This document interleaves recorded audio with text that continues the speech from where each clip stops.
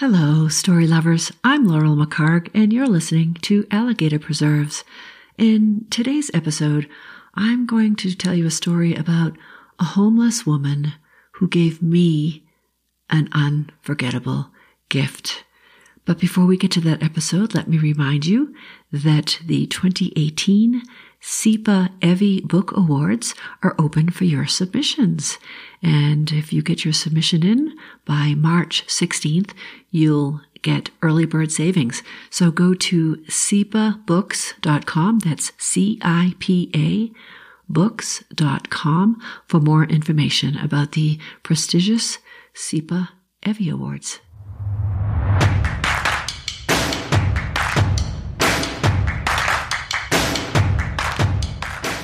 Welcome to Alligator Preserves, a weekly podcast about revealing yourself through storytelling, story reading, and story writing, but probably not story arithmetic because that's not a thing. You just might surprise yourself with the secrets you'll uncover. I wonder how many of you out there have had an experience like this. You're driving along wherever you may happen to be, and there's someone standing by the side of the road with a sign that says something about their disability or what they need money for, and sometimes they're heart-wrenching, and sometimes you just want to roll your eyes. And typically, you look away, you don't make eye contact. You might have $1, and if the light is right, and if the timing's right, you might stick your hand out and give $1 or $5. Well, I've had these experiences before, and I'd like to share a story that was first published in Colorado Central Magazine back in December of 2015 from an incident that happened with me. And my story's titled, Need Food. Need food, read the cardboard sign held by a woman who appeared to be in her 70s. It's hard to gauge the age of homeless people, as most do not age well. I was returning from a weekend conference in Denver and stopped by our local Safeway for a few things before going home. The petite woman was walking toward the store in the opposite direction of my travel, and I had already driven past her. "Just go home," said the left hemisphere of my brain. It was Sunday afternoon. I was tired from the weekend festivities and anxious to reunite with my husband. I drove a little farther before the right hemisphere had its say. "Go back," was the command. Risking a traffic violation, I pulled a U-turn. Something about the woman called me back to her. I drove up slowly with my passenger window down. "Could I take you to Safeway?" I asked. I'd considered simply handing her one of my bags of food, but thought it might be awkward. Again, not knowing what bag I might pick up. Maybe I would have picked up the Kleenex or the head of cabbage, or who knows what I would have picked up. In any case, I figured I could spend a little more time taking her to Safeway. A literal bag lady, she approached the window with hands covered in blue rubber gloves and enclosed in plastic Safeway bags. She smiled a sparse-toothed smile, and her weather-creased face lit up. "Well, I really don't need food," she started. It's a trap, I thought. Why didn't I just go home? And at that point, I'm thinking, oh boy, I wonder what she does need and what have I gotten myself into? "I'm allergic to almost everything. I can't eat any of their chicken. What I really need is shelter. I'm staying at the hostel and it's $25 a night." Though I rarely carry cash, I had sold some books at the convention and knew I had at least that much in my wallet. It was certainly easier than taking her on a shopping spree. I brought $25 from my wallet, and she leaned into the window with another plastic bag, into which I deposited her fee for another night at my friend's place, the Leadville Hostel and Inn. Wild Bill and Kathy have operated the hostel for the past 15 years, and it quickly became our home away from home during the 4 years we lived in Colorado Springs before finally making the leap to Leadville. We visited far more often over those 4 years than we have in the 8 years since we moved just a mile away from them, and whenever we accidentally bump into one another, usually at Safeway, we laugh about it. "I'll call Wild Bill and let him know I saw you today," I told the woman. It came out sounding like I was keeping tabs on her, and I felt a need to explain. "He's a friend." She smiled again and said, "Did you know even mice are smart enough to have a god?" "Oh?" I waited, and of course I'm waiting for a bad joke. "They call him Cheeses." She delivered her corny punchline with a truly sweet smile, her gift to me, and walked away. When I got home, I was eager to unpack, but my brain reminded me to call Wild Bill. We hadn't spoken in months, and I figured it was as good a time as any to reconnect. He answered in his Mississippi drawl, and we discussed the woman who was allergic to everything.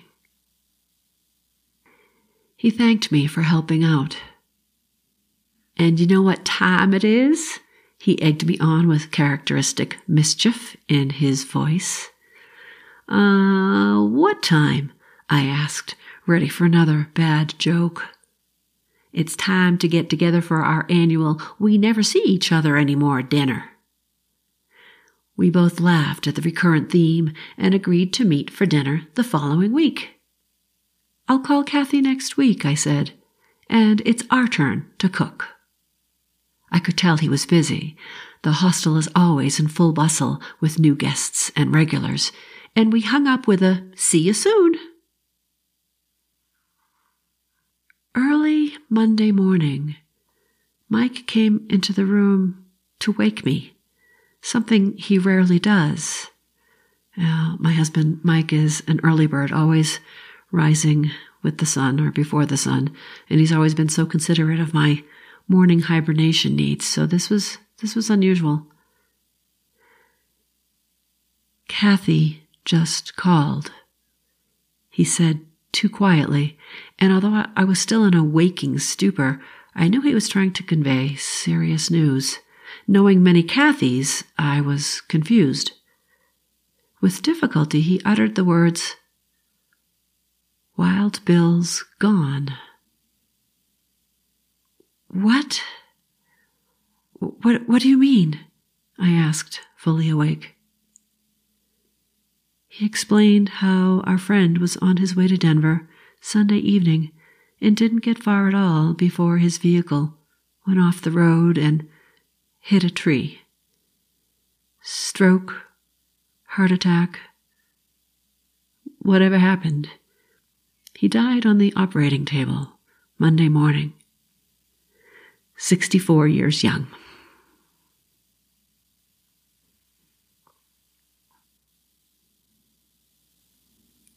That day I went up to the hostel, and Kathy asked me if I could help with the woman who was staying there. "Could I take you back to Buena Vista?" I asked the bag lady at the hostel, knowing she had recently been there. She needed to leave to make room for family coming from all over to grieve the shocking loss of a man everybody loved. "No, it's too hot there now," she said. Although she'd been told the reason she needed to move on, I wasn't sure she grasped it fully.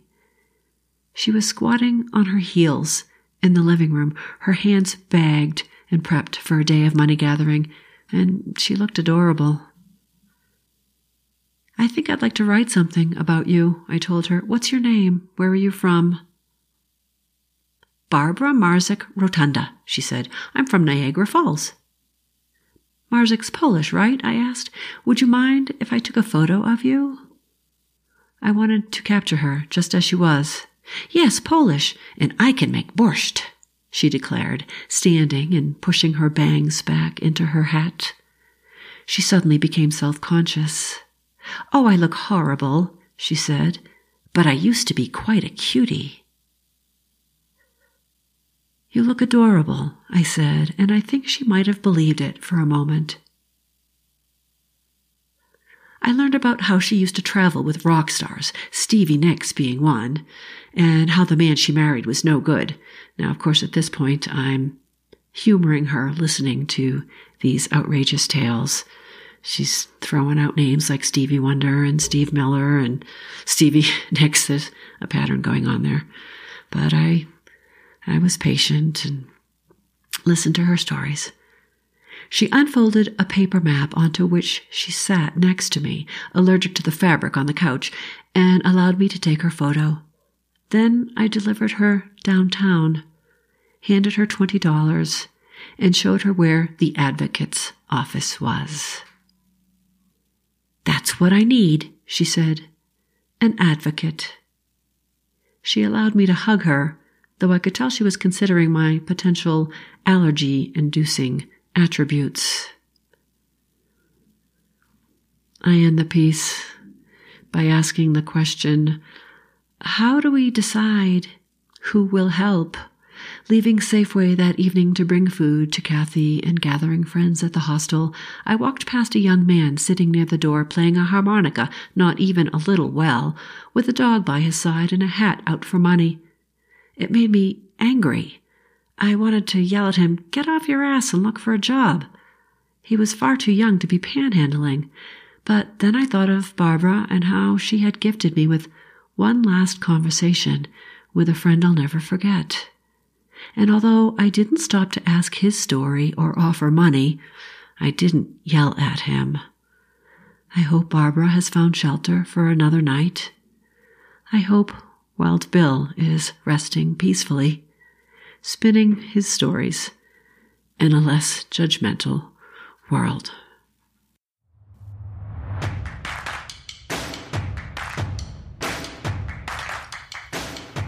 To my listeners out there today, I do hope you're enjoying my episode about the homeless woman who gave me a gift, and I hope you might consider becoming a patron of the Alligator Preserves podcast for as little as $1 a month. Go to patreon.com/Alligator Preserves for more information.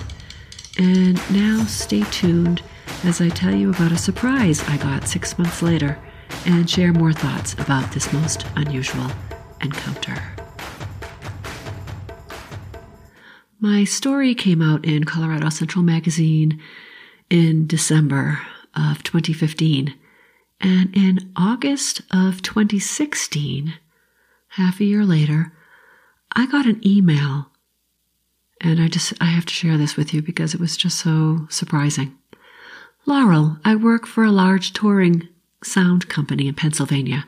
This year we're celebrating our 50th year in the business, and I've been around for all but about 7 of those years. Thus, I get to field my share of 'Do you remember?' and 'Whatever happened to?' questions. The most recent one was, 'Do you remember that woman engineer who famously said, 'I can mix it, but I can't fix it?' I did. Her name was Bobby Marzuk, and she worked for us briefly in the summer of 1975. Pack rat that I am, I even had a photocopy of a resume she had given me. I hadn't thought about her in years. Curious, I plugged her name into Google. Imagine my surprise, and in parentheses he has shock, when your article in Colorado Central Magazine turned up, and he provides a link to my Need Food article. There is no mistaking, it's the same person, right down to the food allergies and chemical sensitivities. I wouldn't expect that you'd have any current knowledge of Bobby's whereabouts or status, but I thought you might be interested to know that her backstory was not an exaggeration. I've attached a scan of her February 1975 CV. Regards, Bob Ulrich, Special Projects of Claire Global.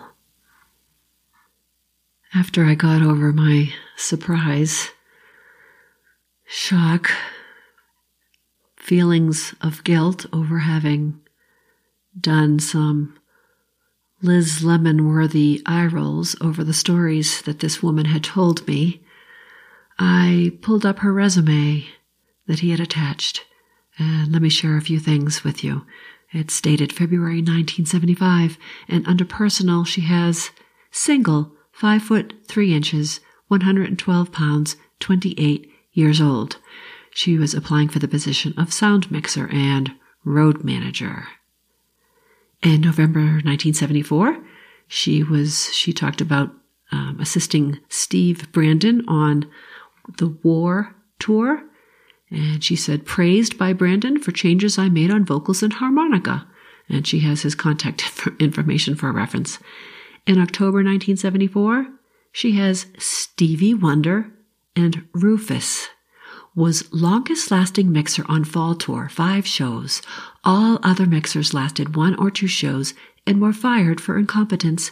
Stevie liked my work, but said I asked for too much money. The real reason was a male chauvinist stage manager who kept interfering with my gig. Stevie was tired of listening to all the complaints. In June 1974, 1 rehearsal and 1 show in Bristol, England with Chris Jagger. September 1972 to January 1974, 3 tours, approximately 250 shows, with the Steve Miller Band, not to be confused with Glenn Miller. You'll know the Steve Miller Band for their hits like Fly Like an Eagle, Jet Airliner, and The Joker. And 1 remarks paragraph, she talks about looking for a gig, and she decides that it's not what you know, it's who you know. I've considered changing occupations, but concluded that it would be a great waste of talent, since I have proven to be such a good mixer. I would be willing to challenge the best if there were such a thing as a trial for sound mixers. Hearing is believing, so why not allow me to mix a show or 2 before you make any final decision? I have yet to hear a negative comment regarding my mixing, except that not loud enough, if you could consider that negative.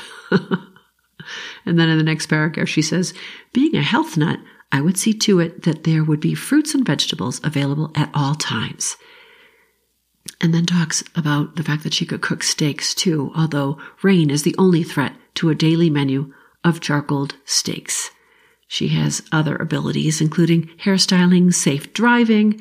She's driven bobtail trucks, and it goes on. It's really quite a remarkable resume. And then to read the letter from Steve Miller, signed Steve Miller from the Steve Miller Band, dated April 6, 1974, to whom it may concern. In June of 1972, Bobby Marzik approached me for a chance to mix sound for my band, the Steve Miller Band. At first, I didn't think I would be able to use her simply because she is a woman. With the traveling and the hard schedules, I figured it would be too hard for her, not to mention the fact that she would be traveling with 7 men, etc. He goes on, and he says, down near the end of the letter, he said she's never been late for a show, never missed an airplane, has never shown any bad habits such as drug problems or alcohol, and she has always conducted herself with integrity and professionalism. As an employer, I have found her completely honest and trustworthy, and I can only give one recommendation: the highest.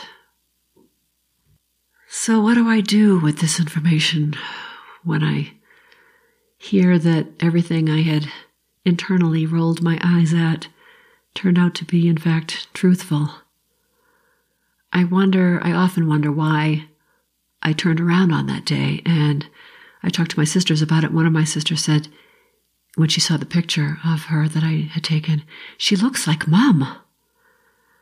And so, of course, by association, she looks like me, because in another couple of decades, I'll probably look like that too. And when I looked at the photo, I thought, oh my goodness, there were definitely striking similarities to this bag lady, this woman who got the highest praise from Steve Miller, who was actually telling me the truth. I had a hard time getting over my feelings of guilt And I know we see people with their signs, and we know that there are people taking advantage of good-hearted people who feel guilty and who go back to their nice warm homes and their stocked refrigerators. When we see people standing on a corner with their dogs and their bags, we know some are posers, but some aren't. And I wish I had spent longer with this woman. I wonder if I weren't living with anyone else and had kids and friends coming and going at all hours, if I wouldn't have invited her back to my home. And I don't know where she is right now. She would be, 71, 72 now, probably. I haven't seen her around. And I know we can't save everyone, and we can't constantly give away our money to people we don't know. But I think about the gift that this woman gave to me. Beyond one last conversation I probably never would have had with Wild Bill Clower, who was a storyteller if I ever heard one. Oh my goodness. And I remember he would tell many stories around their table up at the Leadville Hostel and Inn. And boy, he enjoyed life while he lived it. I'll always remember the way he would eat. He would take a bite, close his eyes, tip his head back, and you could just see the pure pleasure on his face as he savored the taste of whatever it is he was eating. He really fully lived. So I guess the gift she gave me beyond that last conversation I had with Bill, which was a fun one, ending in laughter, was a gift of reminding me to take time to listen to others without my judgment glasses on. It's hard not to judge people. I know. I'm guilty of it. But when I think back to this woman and recognize what a pioneer she was in her field, traveling as a woman with men, rough conditions, drinking, drugs, she stayed clean. Boy, I want to know more about her. So, if you're out there, Bobby Marzek from Niagara Falls, I want to tell you I'm sorry for judging you, for not believing you, even though I don't think I let on while you were telling me your story.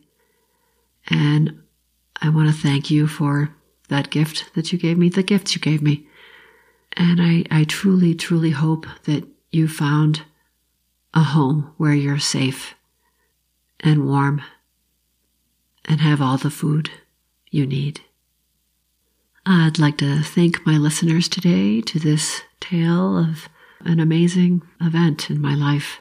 If you enjoyed this and other episodes, please subscribe to Alligator Preserves on iTunes, Stitcher, or wherever you get your podcasts, and please tell your friends about it. Perhaps you'll even help support Alligator Preserves on Patreon. Again, go to patreon.com/Alligator Preserves and check out the rewards you'll receive. And join me next time when I'll share another letter from World War II from my dad before he was even my dad. Until then, watch what you spread on your toast in the morning. Alligator Preserves is hosted and produced by Laurel McCarg, with technical support provided by her husband, Mike McCarg. Follow her on her website at leadvillelaurel.com, where she writes about life, real and imagined.